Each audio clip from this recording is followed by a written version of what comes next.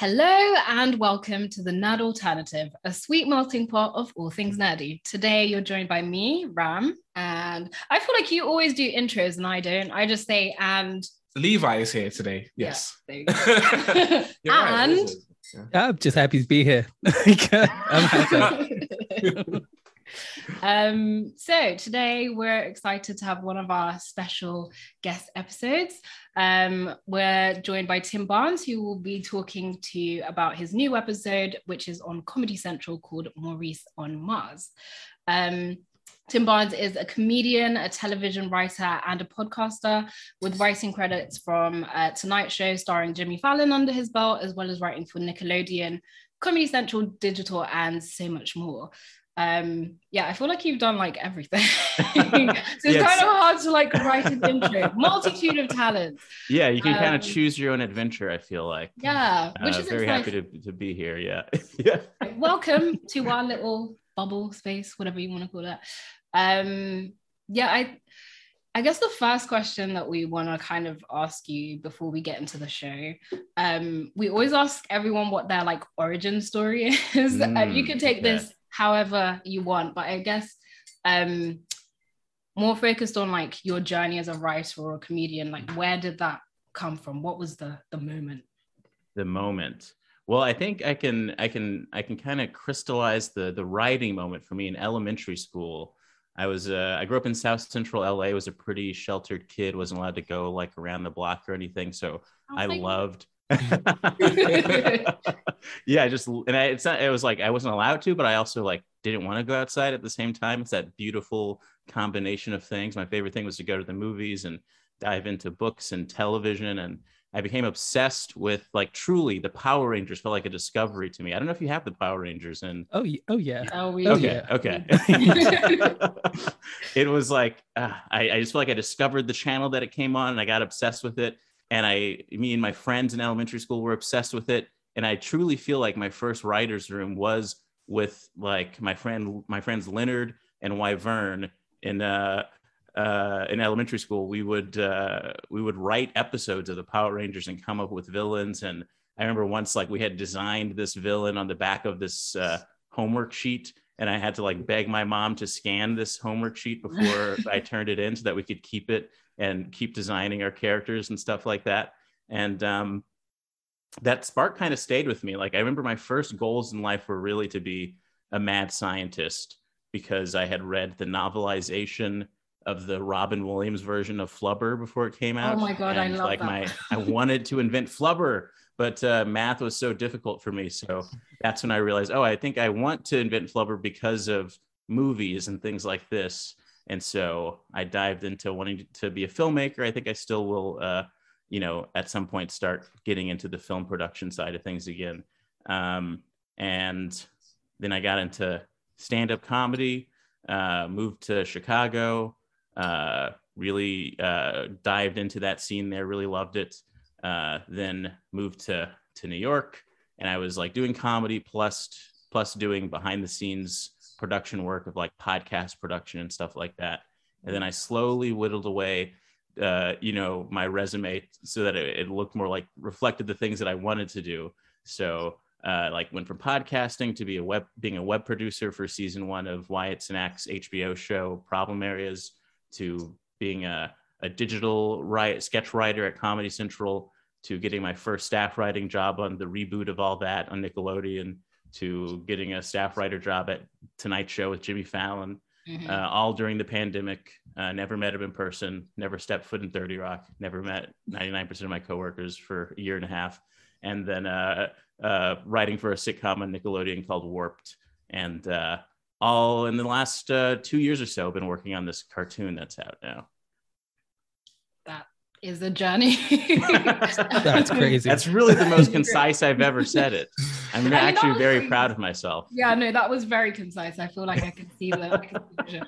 I personally really relate to the Flubber comment because I used to watch Flubber like every day as a child, and I rewatched it as an adult, and I was like, I'm having like flashbacks. Like I can see myself as a child watching this, and I told my dad, and he was like, "Yeah, you used to watch this every day." It was so fun. These sentient little blobs of goo that. Yeah. I guess there is something. I'm sure there's a Freudian take on Flubber that I'm afraid to explore. Yeah, I don't want to know what. Yeah, let's not talk about that. I have like 3 hours. Let's dive in. I guess you've talked about like the different locations that you were in, like Chicago and New York. Like, have those specific like areas ever had like an impact on your work? I don't really know how to explain it necessarily, but it's like I know that over here, like London is like the busy making kind of place. What is the vibe, I guess, in it's like very influential. Yeah.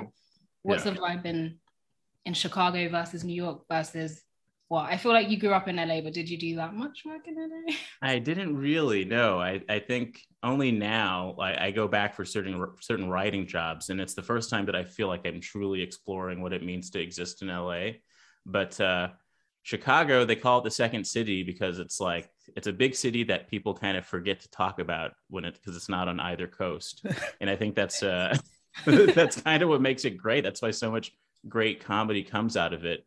It's a city that's kind of on an island of its own, and it's also a very specific city because it's hyper segregated, and there is gentrification, but the change doesn't happen as fast as it happens in LA or New York. So you'll just be in a neighborhood that has for decades been a Polish neighborhood and that kind of thing.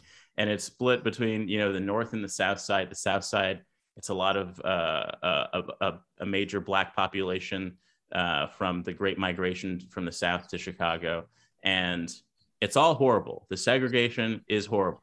Okay. But comedy-wise, you get to learn how to entertain so many different types of people because of that segregation. And I think that people who come out of that system in Chicago, they are so skilled because they know how to make the hipsters in Logan Square laugh. They know how to make the people, the old school Black audience on the South Side laugh. They know how to make the younger kids on the South Side laugh. It's just the greatest school. And New York I'm still figuring it out. It changes so fast. I feel like every time I say a neighborhood, I realize I'm saying the fake new name of the neighborhood because it used to be called. But I truly feel like it's an issue I've had my whole life where especially because I was so sheltered, I don't have any pride about location. I'm very like locationally detached. I don't, just because I'm from LA, I'm not going to walk around in an LA Lakers jersey. And I find all of that kind of thing to be kind of strange. So I do consider myself like I don't know, just like not tethered to creatively nomadic. A drifter. A drifter. Yes, yeah, a drifter. There we go. Nothing wrong with that. I don't want to feel like I'm hogging all the questions, so you can ask. Oh, okay. So I just I'm drinking my coffee. What is it? I guess when it comes to comedy, I suppose there is sort of a point you try to make of like creating your own identity. But I just wanted to ask, like, is there any comedians that you kind of felt inspired by? You said that you was doing kind of, you felt like you wanted to be a writer before you kind of got into comedy. Was there any sort of comedian that kind of jump-started your career in that direction almost? Yeah, there's a few, and it's kind of the hardest question to ask these days because we learn that so many famous people are horrible, and now I'm at this phase where it's like, oh, it's embarrassing to say that.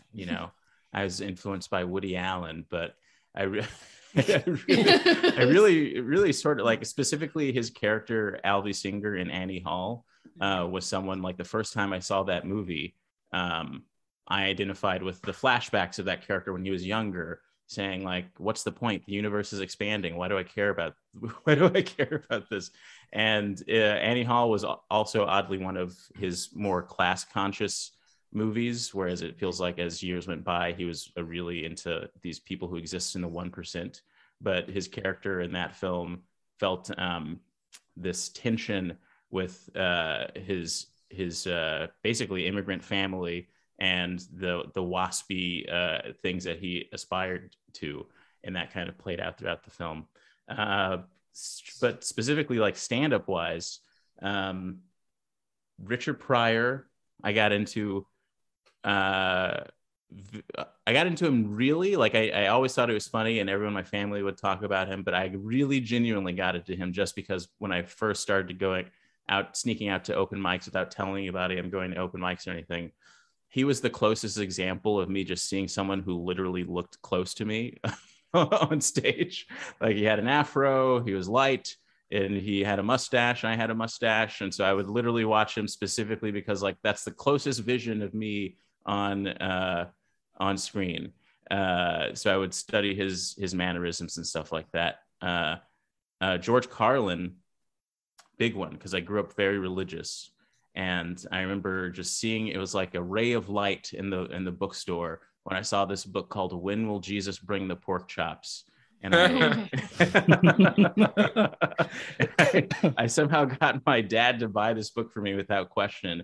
And it was so meticulously written. Every page would make me laugh out loud. And then when I started, I think I started like just downloading his albums off of LimeWire back when that was a thing. And I realized that his stand-up was just as specific as the things he wrote down, if not exactly the things that will make you laugh on paper are exactly what he's saying out loud. Who's such a specific writer. And he was a big inspiration in that way as well. He has like such a specific comedic voice as well. Like you could pick out a George Carlin joke from a lineup. Like if someone gave you like a handful of George Carlin jokes, you would instantly know who he is. And it's like a different, like I definitely like attached myself to more writerly sort of stand-up comedians. And I think you'll find a lot of comedians who are in the same camp as myself. We are so jealous of comedians who can do act outs and really embody characters on stage. Like I can never do what Richard Pryor does or necessarily what a Bernie Mac does. And they're so funny. And what I always think about it, it's so fascinating to me, is that you cannot read a Richard Pryor joke for the most part on paper and laugh in the same way. You definitely cannot read a Bernie Mac joke on paper and laugh in the same way. It'll just seem like complete gibberish. And so there's this like beautiful like alchemy for certain comedians who are, it's clearly like a lot of writing in there, but it's something else that really sparks on stage that makes audiences like go crazy. And stand-up itself is weird. It's weird to say a series of words in a combination that makes people emit a sound out of their body, and to try to do that every 30 seconds or so. It's a bizarre thing. It's pretty weird at some point. Like I have such great admiration for people who do stand-up comedy, because I'm just like, I think I would die on the spot if no one laughed. Like one of the things I hate about the Joker film is when he does the like oh no, I can't. It makes me really uncomfortable when he just starts saying all those jokes that aren't funny, and I just anyway. Fear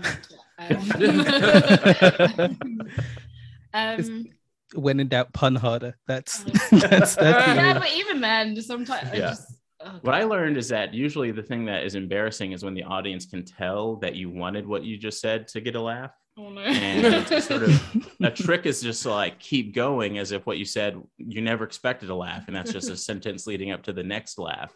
And that's the fine balance that I try to ride all the time. That is a good tip. So anyone who's gonna do stand up, you know what you need to be doing. I'm just gonna start tapping my mic after every joke I make now. So I guess one of the things that really interests me about comedy is how often people kind of dismiss it, even though I think it's like the easiest way to talk to people, or to get a point across, or to like comment on like things happening in our society. I feel like nowadays it's very divisive. There's a lot of like, I mean, I don't want to just say like cancel culture or like PC culture or whatever, but there's a lot of conversation about like the form that comedy should take and what jokes are okay and what jokes are not okay.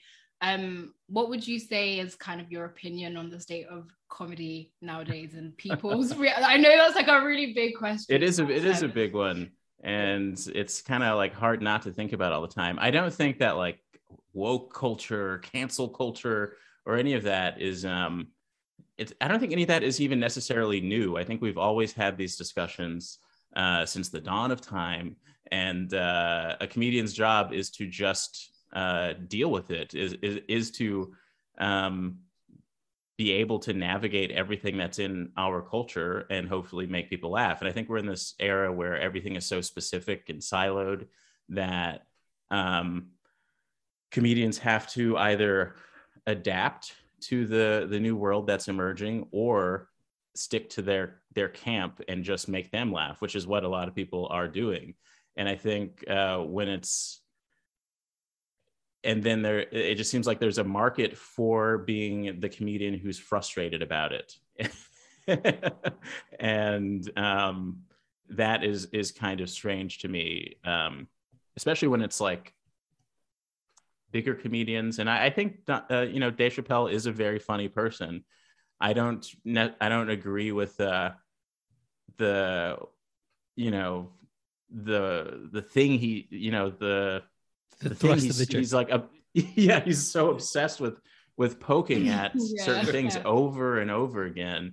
And he is someone who is so famous that he could just release a special on his website that people download and make a ton of money, but he is engaging in the capitalistic element of it.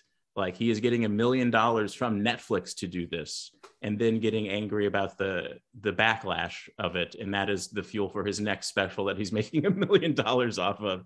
And it's all because he is in the system that he doesn't even really need. And so I find that to be a little disheartening. It truly feels like he's trolling America and making $1 million every time. I hope I answered your question, but yeah.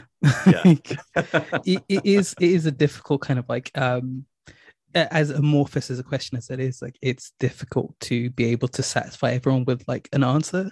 Mm-hmm. So like I find like a lot of like my gripes with Chappelle and like those kind of jokes is, if your joke is the person, it's not a good joke. If your joke is about a situation, then that's something we can all kind of like come together and laugh at. And I'm like, very specifically, that's my kind of humor, but I'm like, that's where I like fall on the line of it. So I literally just watched Inland Empire, so I wanted to kind of ask about this. Following on from like Jordan Peele and directors who are like making waves in spaces like horror and comedy, what genre would you want to blend comedy with? It's definitely science fiction. And Inland Empire is a short that I co-wrote and co-starred in with a good friend of mine named Ian Abramson. We met in high school in California. We moved to Chicago at the same time to pursue comedy. And he is very funny. He did a set on Conan years ago, back when Conan still had a late night show, where he put a dog shock collar around his neck and handed the controls to someone in the audience. So they literally shocked him whenever they didn't like a joke. Brilliant, funny guy. And some of you listening might know that there is a David Lynch film called Inland Empire, but we are from the Inland Empire. David Lynch just named that film Inland Empire because he thought the name was interesting. But we are from this, like, I grew up in LA, then in middle school, I moved to this further out region known as the Inland Empire. That's all desert land, and it's not much to do. The best, the most fun I had with my friends was wandering the Super Walmart, that kind of thing. And we wanted to make this film about essentially like trying to highlight how strange this area is, and also as a thought experiment of what our lives might be like had we never left to pursue comedy. And we shot this as it's a short film that also served as a pilot presentation. We had this whole backstory for everything that dove into a more sci-fi realm. It's definitely pretty surreal to watch. And yeah, we were very, very happy with it. And I think creating that sparked my interest in going further into writing things that are comedic and also have a science fiction bent. There is like such a beautiful kind of like insidious absurdism to Inland Empire that I was very tickled by. Just like the fact that like no one questions it and just kind of gets on with it is chef kiss. Like, yeah, because that's what it was like. Like there was constantly weird things, because this is a region that it used to be an area that was like a military town, because there's an Air Force base there, and it's it's normal to see someone riding a horse around there. And then there's a lot of people are moving from the cities in LA to this region as well. So it's like everything from like ex-gang members to cowboys to and all that stuff combined in this wide terrain. Trust me, if you look up, like, I'm from the area we're in is called Moreno Valley. The politics there is so strange, and now it's like a warehouse town. There's like it's Skechers factories, and the only jobs really that people can get are like working in like an Amazon factory, that kind of thing. So this was like there were so many things we want to, if this were ever to become a show down the line, that we wanted to tackle in that series.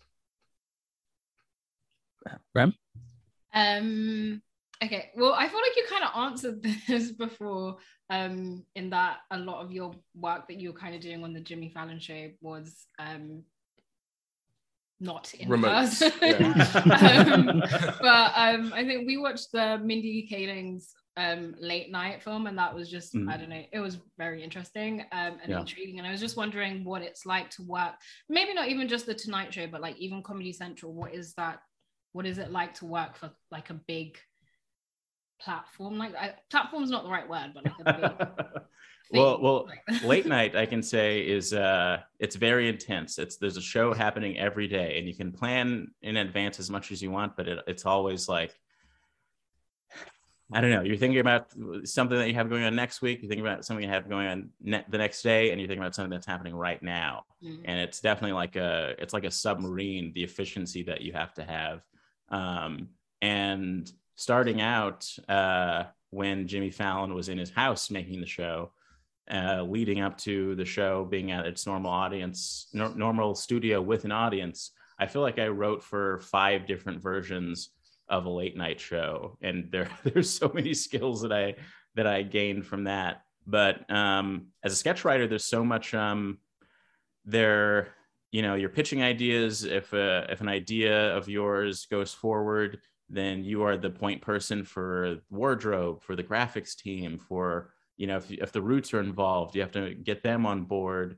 There's so many things. So it's a great way to learn, and I just think I experienced it in the most Twilight Zone of situations, that I haven't truly processed it. And it was while I was working there that I initially pitched Maurice on Mars to Comedy Central, and it was just that strange time where everyone's at home, and then there's the murder of George Floyd. And I remember that happened probably 3 weeks into me starting writing for The Tonight Show. And so, the next day I open up Zoom and I realize, oh, I am the only Black writer on the show right now. And that was like a truly surreal. I mean, we've all heard about being the only Black person in the room, but being the only Black person in a Zoom is a very different reality, and the nuances of things to keep your job, but also be the Black person that everyone wants in that moment.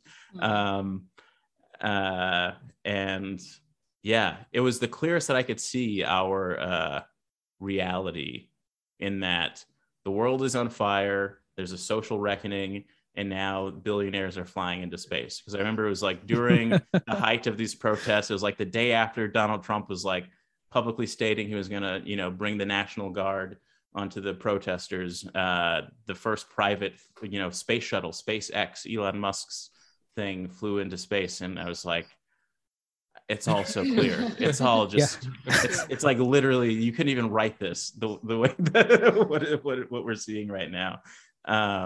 And that all happened at the perfect time where when I learned that Comedy Central was looking for, people of color, it was that time when every media every Black writer I know is getting general meetings, I kind of combined everything that I had been thinking about into this story called Maurice on Mars. And it's been 2 years in the making. It's finally out now. And I'm excited for people to see it. It always just kind of strikes me, like really like breaks my like brain when you'll like pop on the news and you'll be like, we've been writing this sci-fi, very specific sci-fi story for 30, 40 years. How are we actively what is this? Like it's frustrating, it's surreal. I think that things, I am noticing a change. I don't know if I guess we can talk a little bit about Maurice on Mars. We have seen the first episode. It was really good. You spoke actually a little bit just now in regards to everything that's happening in the world and sort of the relevancy of this show. I just wanted to know, like, where was this conceptualized? Was this something that you kind of thought up as a result of everything that's going on, like with George Floyd or COVID, or was this kind of an idea that was floating around in your head before that? I mean, Love, Death and Robots season 3 just came out, and I guess that was, and even in the older seasons, the general like theme is always humans bad, robots will take over. So yeah, is this an idea that kind of has always been in your head that you've over the years kind of just been thinking about, or did you think like now as everything was going on, boom, it just kind of appeared to you in a dream one night? Is it almost? Yeah, it's an idea that had been in my head in various stages. Like I've always been, I think Mars is the perfect symbol in science fiction, or has been for a long time, where it's either a threat, a la, Mars attacks, or an opportunity for peace in these sort of utopic concepts. And I think my first introduction to that was Ray Bradbury. I remember in his book, in the Martian Chronicles, which is a combination, it's just like a series of short stories. I forget the name of the story, but it's essentially about, and this is revolutionary when it came out, especially being something written by a white sci-fi author. It was about these Black people in the South, in the American South, who are just fed up with everything they have to deal with. And so they all pitch in and build a rocket to Mars. And I loved it. I haven't read it in a long time. I actually tried I downloaded that book onto my iPad a couple of days ago, and I was shocked that story just isn't on there, at least in the downloadable version, which feels like a very Fahrenheit 451. Yeah, I literally was just thinking that. I was like, I've got that on my shelf as well. Yeah, like Ray Bradbury is my guy. My Twitter handle is Tim Barnes 451 because of that. I call it the temperature at which jokes burn. And then he also had the short story called The Other Foot in the Illustrated Man, which is another collection of short stories where it's about these Black people have been on Mars. They left Earth and they've been on Mars for about 20 years. Meanwhile, World War III happens on Earth and there's nothing but destruction. And then one lone rocket goes from Earth to Mars with a white man on it. And no one, it's like a debate amongst the people on Mars. Like, what do we do? Or do we, like, some people just want to see it to see the spectacle. They like, these kids who grew up on Mars have heard legend of white people. Some people are, want to, see what they have to say. And other people are saying, no, we have to stop this right now. And it's about issues like that. And Mars itself started to solidify in the last 4 years as something that is just definitely going to happen. I started maybe as a thought experiment, just saying, okay, how do I think about this? If I believe, and I kind of do believe in the next 20 years, it's a concrete fact that just people and industries will be on Mars. And so what does that do to religion? What does that do to culture? What does that do to race? And this would be something I would bring up, a couple beers in with my friends at the bar. Like, okay, what happens to Christianity on Mars, where everything we're talking about in this book happened on a planet that no one has been to, that kind of thing. And then I vaguely had this this visual thing of like, I would love to make a short film or write a short story about just a corner store, a lone corner store on Mars, and the people who walk in and out of it, and what they're, I don't know, just something like that, almost like a Clerks but on Mars for some reason. And then when everything happened in 2020, and I had the opportunity to focus my attention and come up with a concept, it just all poured out into what Maurice on Mars is. I'm excited to see the rest of the season, honestly. Yeah, there's 2 more episodes. There's 3 episodes total. Episode 2 is about sports on Mars, and episode 3 is about the first recession on Mars. Oh my god. I've said it like a few times. I've said it a few times like on the show. Like usually the most compelling sci-fi for me is very human stories, like told in like either absurd or like insane or grand kind of settings, and like having like Maurice on Mars, like he's there serving coffee to very expected like 20 somethings, like you the kind of people you'd expect to see in a coffee shop. Jars my brain a bit, especially with kind of like how left the episode goes as well. It's very good. But thank you. I'm curious, like what I kind of went for this concept of this takes place in a vague future, like it's not a specific date that I have on anything, and I'd love for it to seem like this could be a concept. This could be a show that came out in 1970 somehow, and this is their concept of the future, or it came out in 1980 and this is their concept of the future, or it came out now and this is their concept of the future. It's like there's like one of my favorite things about reading old school sci-fi is like the really hopeful look at the future, where they'll be like, in the distant year of 1999. It's like, really like focusing on, Richard Pryor years ago he commented on how he saw Logan's Run, which is a movie that takes place in the future, and he, no black people in there. I guess they didn't expect us to make it, that kind of thing. And so like really tackling it, like Star Trek doesn't comment, like it's so aspirational in terms of race that it doesn't comment on Earth race. It comments on race as these parables with other aliens and that kind of thing. Star Wars definitely doesn't tackle race in any concrete way. And so what excited me was like, how do you, and not that Maurice on Mars is just about race, but how do you tackle concrete Earth issues in a sci-fi setting? And I think like Mars is the perfect scenario for just like making it just abstract and just absurd enough, but still clear enough where you can see the absurdity of our own reality through it. Holding up the mirror, just giving me a lot to think about, because I think we talk a lot about like just Black people in the future and how we usually don't exist. Like we're big fans of like Afrofuturism and stuff, but even just down to when I did my dissertation, this is really nerdy, but I was playing Mass Effect, and obviously my character was a Black character, and it just made me think about like the way that I experienced the game. Even though they had loads of talk about race and stuff, the fact that my shepherd was a Black woman, that kind of changed the certain like decisions that I would make within like the game, or like how I viewed race itself. So I think it's always exciting to see more work that kind of grapples with Black people not on Earth, Black people in the future, Black people in space.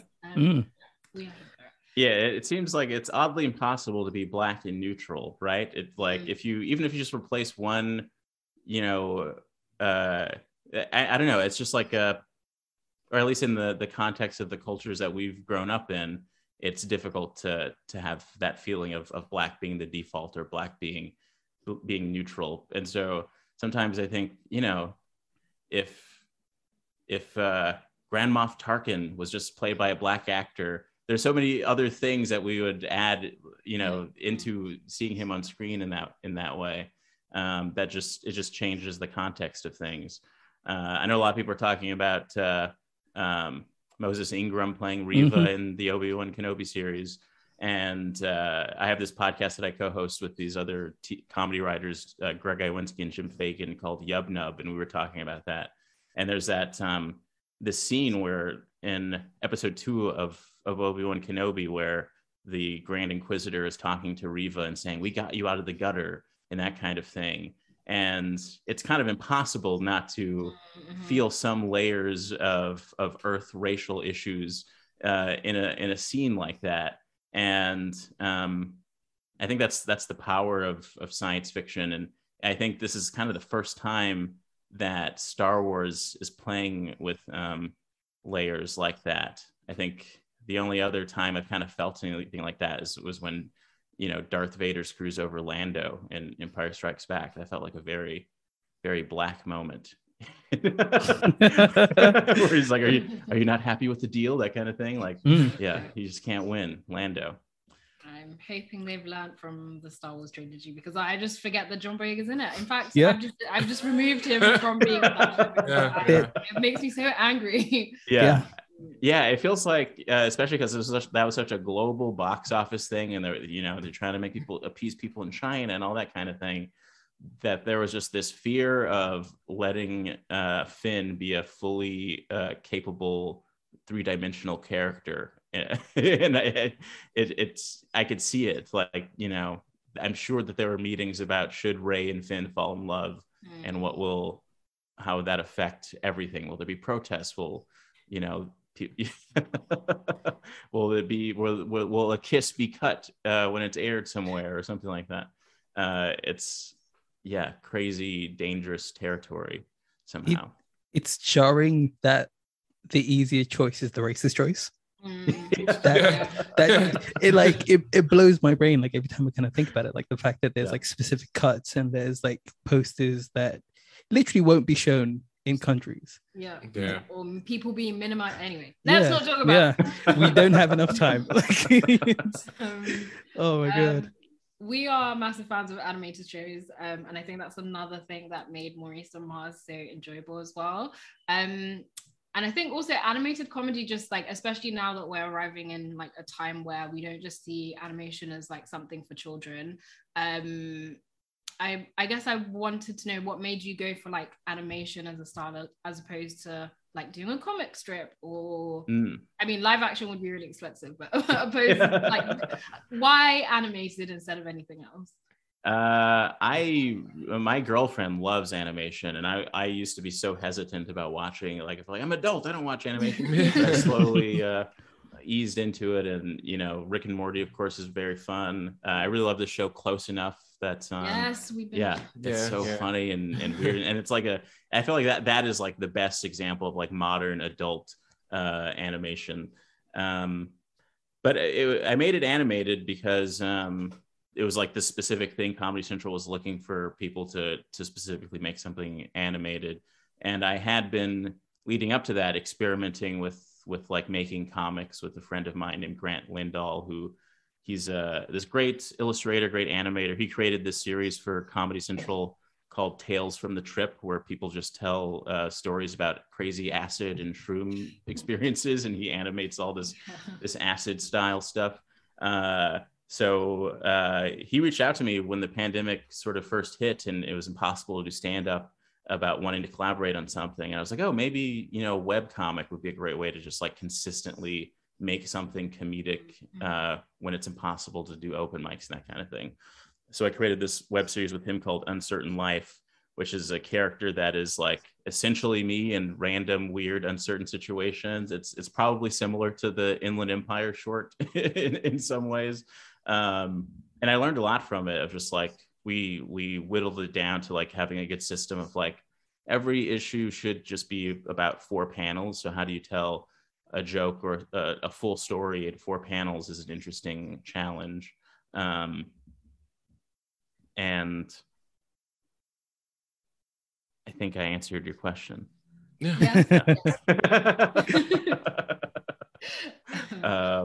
What was the question again? Sorry. Just why animation in general. But you could you did answer questions. I'm gonna let one of you guys. Yeah. Just in regards to kind of bringing this show to life, obviously, you've worked with Comedy Central before. How was it in terms of putting like all from beginning to end of the process? Was it kind of helped a bit through your connections? Were there any rules in regards to what you can and can't do? Was there anything that you wanted to put in the show that essentially you may have had to cut, or was you kind of given the reins to do what you wanted essentially? I was given a lot of leeway, and I think some of that came from having worked with a lot of people at Comedy Central when I worked there previously. So there's a level of comfort with me.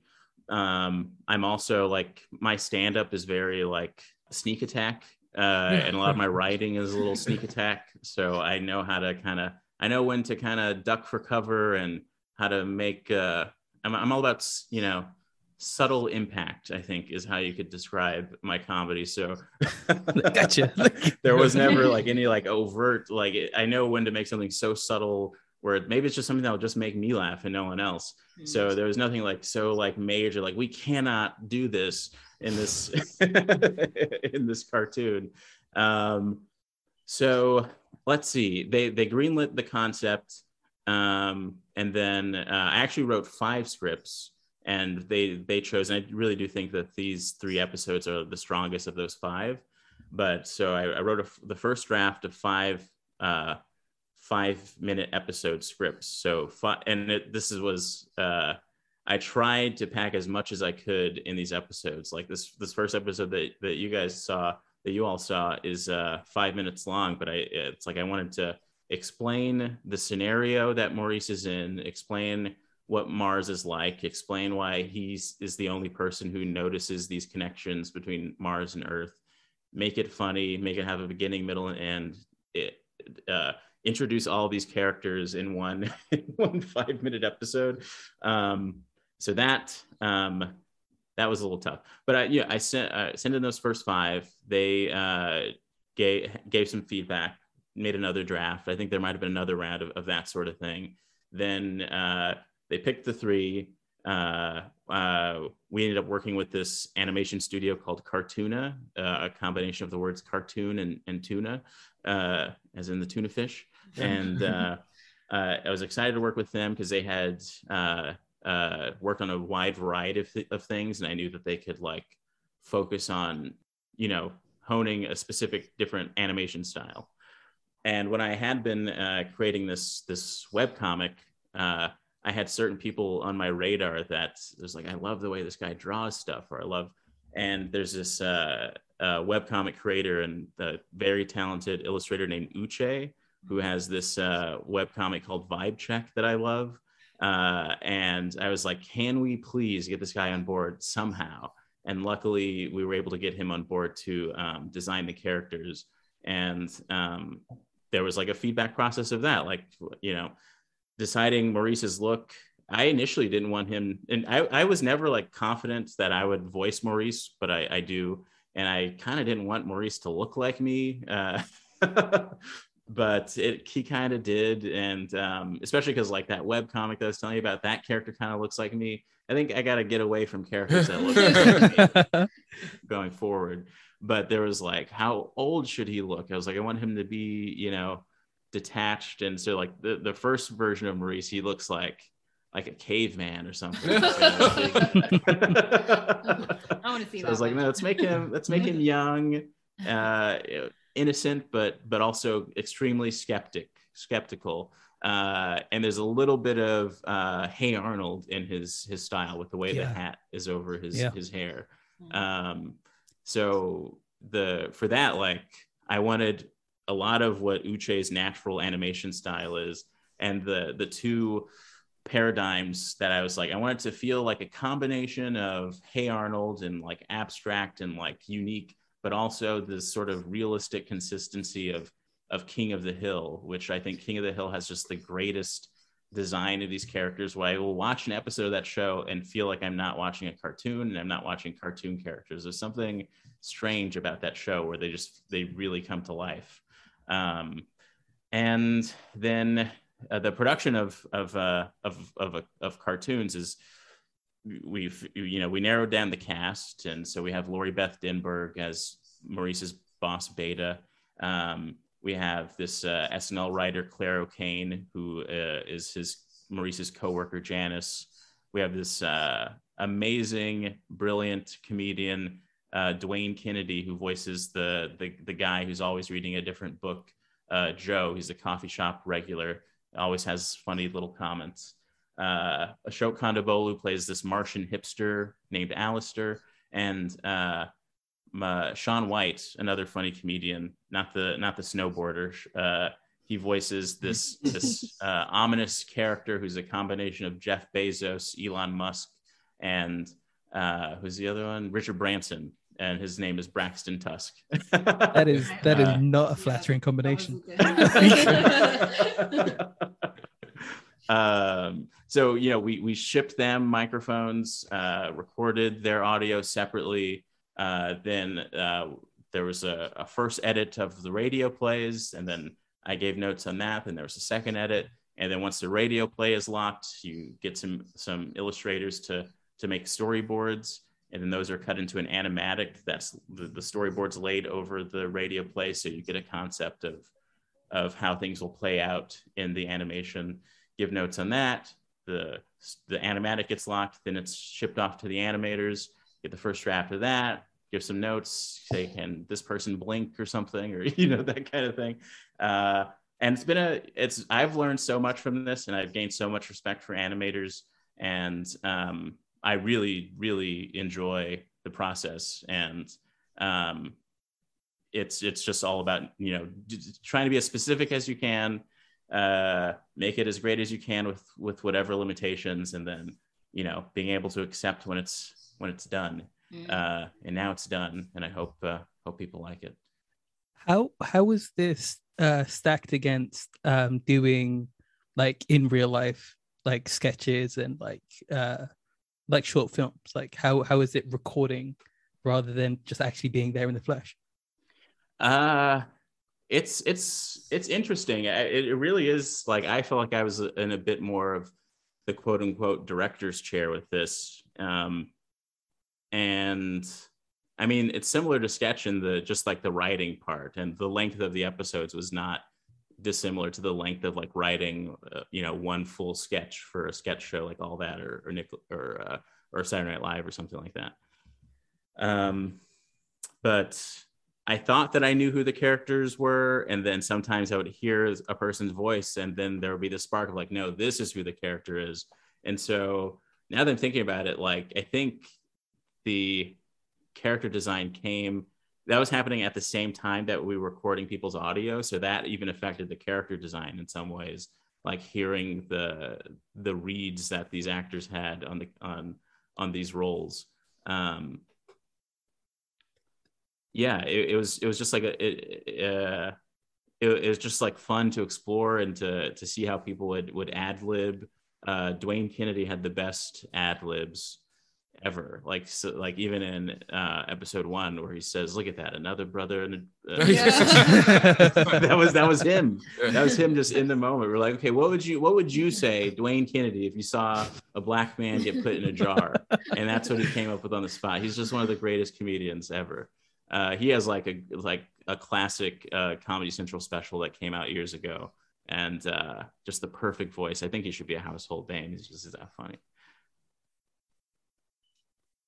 I guess I'll ask next question. We've only seen one episode so far, and I always find it interesting, like when you've written something, who you kind of like gravitate towards. Obviously, you said Maurice was like kind of modeled a bit on yourself, but who was your favorite character to write or just to have in the show, if that makes sense?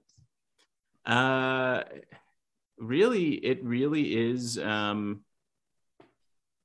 It has to be Joe, the Dwayne Kennedy character that I was just talking about.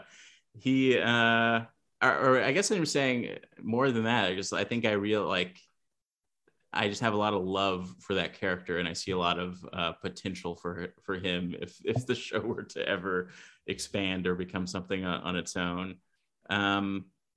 Beta also.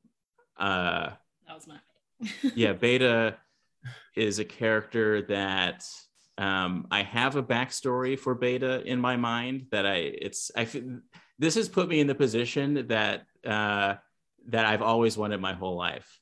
The position of being somewhat similar to whatever position George Lucas was in, where he can just have an idea. Oh no, it's too much power. And I'm not saying I'll ever get there, but if this were to be a show, it is a strange feeling of being able to walk in a room and just say, no, this character does this, because you've just had this concept of something that you've never said out loud to anybody about the backstory of someone, and then you have the power to walk in a room and say, oh, they would never do that because they're actually half something from another planet or something. Like, are you saying Beta is your Jar Jar Binks? I'm not saying that. But it's just I think Beta is a character that I would love to explore a number of things when it comes to like robots and humans, and what does it mean that we like to place gender and personality on robots.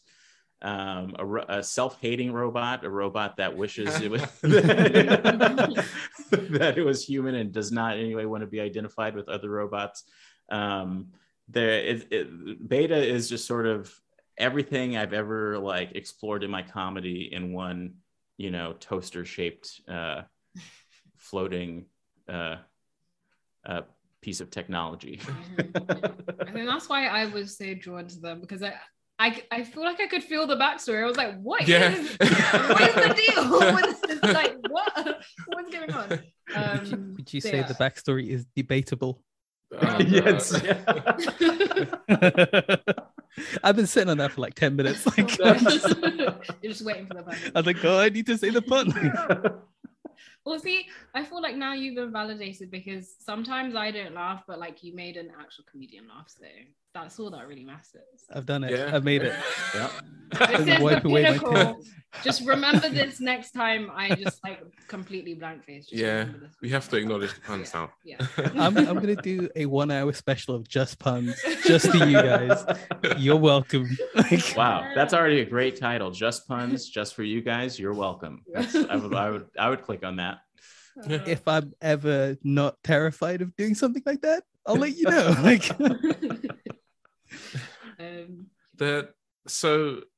the sci-fi element, I mean, I think comedy always is at its best when it kind of derives from whatever kind of genre it's picking from, and I do think it works very well in this scenario. How hard was it to kind of balance the genres? Did you ever feel like you wanted to prioritize sci-fi and have a bit of comedy there, or just literally have like a comedic take on sci-fi elements? How was it in regards to finding that balance? And also in regards to your sci-fi, we know you have a Star Wars podcast. I'm some of a Star Wars fan myself. What sort of, were there other particular sci-fi worlds or works that you drew from in regards to creating this show? I think what's funny to me is being in a sci-fi world and not commenting on it. And especially when I was writing this, and as like the stages of production and like design of the backgrounds and what buildings look like, I started to, in my mind, do this thing where it's like, I know what I don't want it to be, and I know what I don't want people to say about it. Like, I don't want people to say, oh, this is just doing Futurama, or oh, this is just Bob's Burgers on Mars, or something like that. And I felt, and I was thinking about Futurama, I was rewatching Futurama, and I realized Futurama has done everything you can imagine about the future in a cartoon. And I don't think that this show is necessarily about the future. It's really about right now, just in a nebulous futuristic. So I don't think there's going to be much of like, I suppose, Maurice sings the song War in this song, but there's not going to be too many like pop culture references or, things like, oh, that reminds me of, the kind of what Futurama did, or does. I know it's coming back. The Star Wars inspiration was, I love Star Wars A New Hope, the original that came out in 1977, is my favorite Star Wars movie because it's like a balance of camp and seriousness, and it has a beginning, middle, and end where you can just watch this movie and never think about any other Star Wars movie. You saw it start, you saw it end, and that's it. The hero saves the day. Everyone but Chewbacca gets a medal. But I've always loved how that movie starts off in the middle of something. Like you feel like you missed a first movie the way it starts. You're in the middle of a battle. People are talking about the Empire, and like you're kind of catching up as you're watching it. And so I wanted an element of that in Maurice on Mars, where it's like you're not really seeing the build up to him getting there. You're just there, and you kind of have to catch up to all the trappings of what it means to be on Mars. I'm trying to think of anything else in particular. I think I am always like soaking in information, and I love science fiction. But I think a lot of writers might be this way, where you don't want to pull in too many outside things while you're in that writing process, because it can you get into that sort of comparison mode, or I wanted it to feel like it was just coming from a genuine space, and then kind of answered questions as they came into formulating the world. It was super cool. It was super cool. Nice. Yeah, I did also really like that it did feel like we were starting in the middle of something, and I had to like adjust myself to the one. But also, even just the moment where like they're talking to his parents, and his parents are just like all the stuff that was happening in the background. I was like, oh, okay, that's the situation on Earth. Okay, cool. We don't need to look at that on that anymore. So yeah, no, it was really loved it. I guess one question that we always try to ask on this show to people who are talented such as yourself is, what advice would you give to writers and comedians who are like coming up in terms of, I guess, getting your work out there, but also it's quite difficult to, I think, well, personally, sometimes you can like write something, but it's quite difficult to get it to a point where either you're ready to show someone or you don't know how to show someone. So what advice would you give to people who are trying to make it? I think like finding a community is like the most important thing, and that's what I loved about stand-up when I got into it, is like you need community in order to enter this world, and it is very social.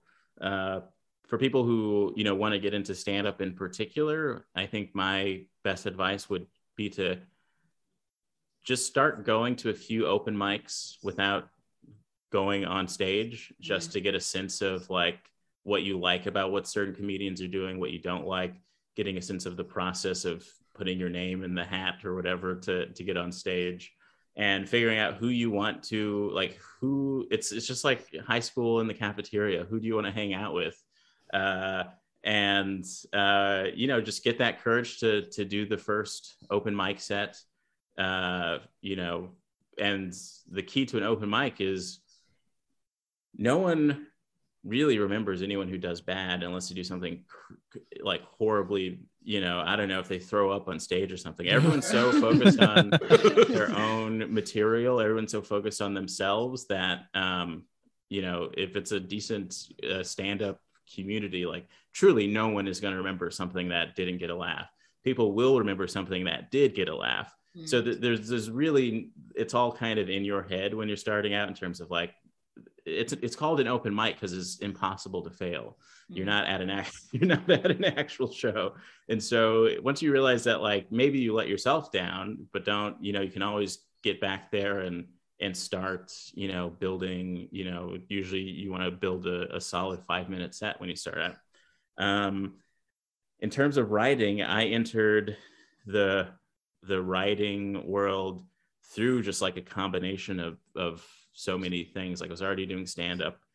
I was a podcast producer and a video editor and doing stuff like that. And I used to feel pretty embarrassed about that. Actually, I feel like I wasn't a complete stand-up comedian,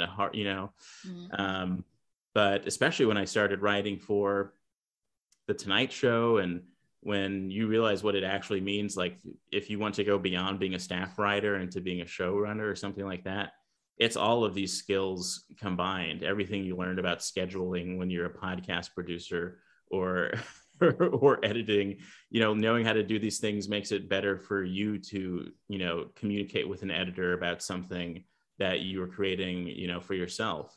So I don't know. It's all about focusing on what you want to do and kind of making sure that you take notes of whatever step you're taking to get closer to that. I know this is like very generic kind of thing, but Twitter and Instagram and TikTok, these are phenomenal things. It's kind of like evened the playing field, and there are so many funny TikToks that I see and that are like mind-boggling to me. Even just like, how did you edit that? How did you come up with this idea? How'd you just build up the adrenaline to make this thing on your own without anyone, that kind of thing. It is, everything is at your disposal. So you can make a short film with your camera. I think like people don't think of their phones as a camera anymore, but it's this magical device. You can make that podcast. You can start tweeting jokes and building traction that way. And these things can become your resume. I think that people who are staffing for shows and stuff, they love to see things that you've created on your own, that they would rather watch something that you've made that's really funny than read it, I think. And so keep that in mind as well. I can kind of trail off into this rambling for hours, so you really have to tell me when to stop.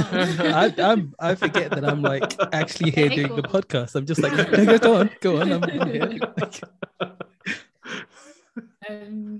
I guess we haven't actually said where you can find Maurice on Mars. So I guess this is your moment to let off. I mean, we've already given it the badge of approval, so I feel like everyone listening should just go watch it anyway. But where can they watch it? Yes, you can find it on Comedy Central's animated YouTube channel, probably on Comedy Central's Facebook. Just type in the words Maurice on Mars and see it's probably going to be this thing. And if you enjoy it, truly, like one share, one comment would go very far, and I'd really appreciate that. And I'm just gonna be honest, I want this to be a show, so help me make that happen, I guess. I don't know. Do it, guys.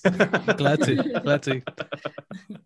I just wanted to ask, is there anything else that we should look out for coming from yourself outside of Maurice on Mars? Anything else you're working on? I do have a few things. There's one thing that I cannot comment on right now, but that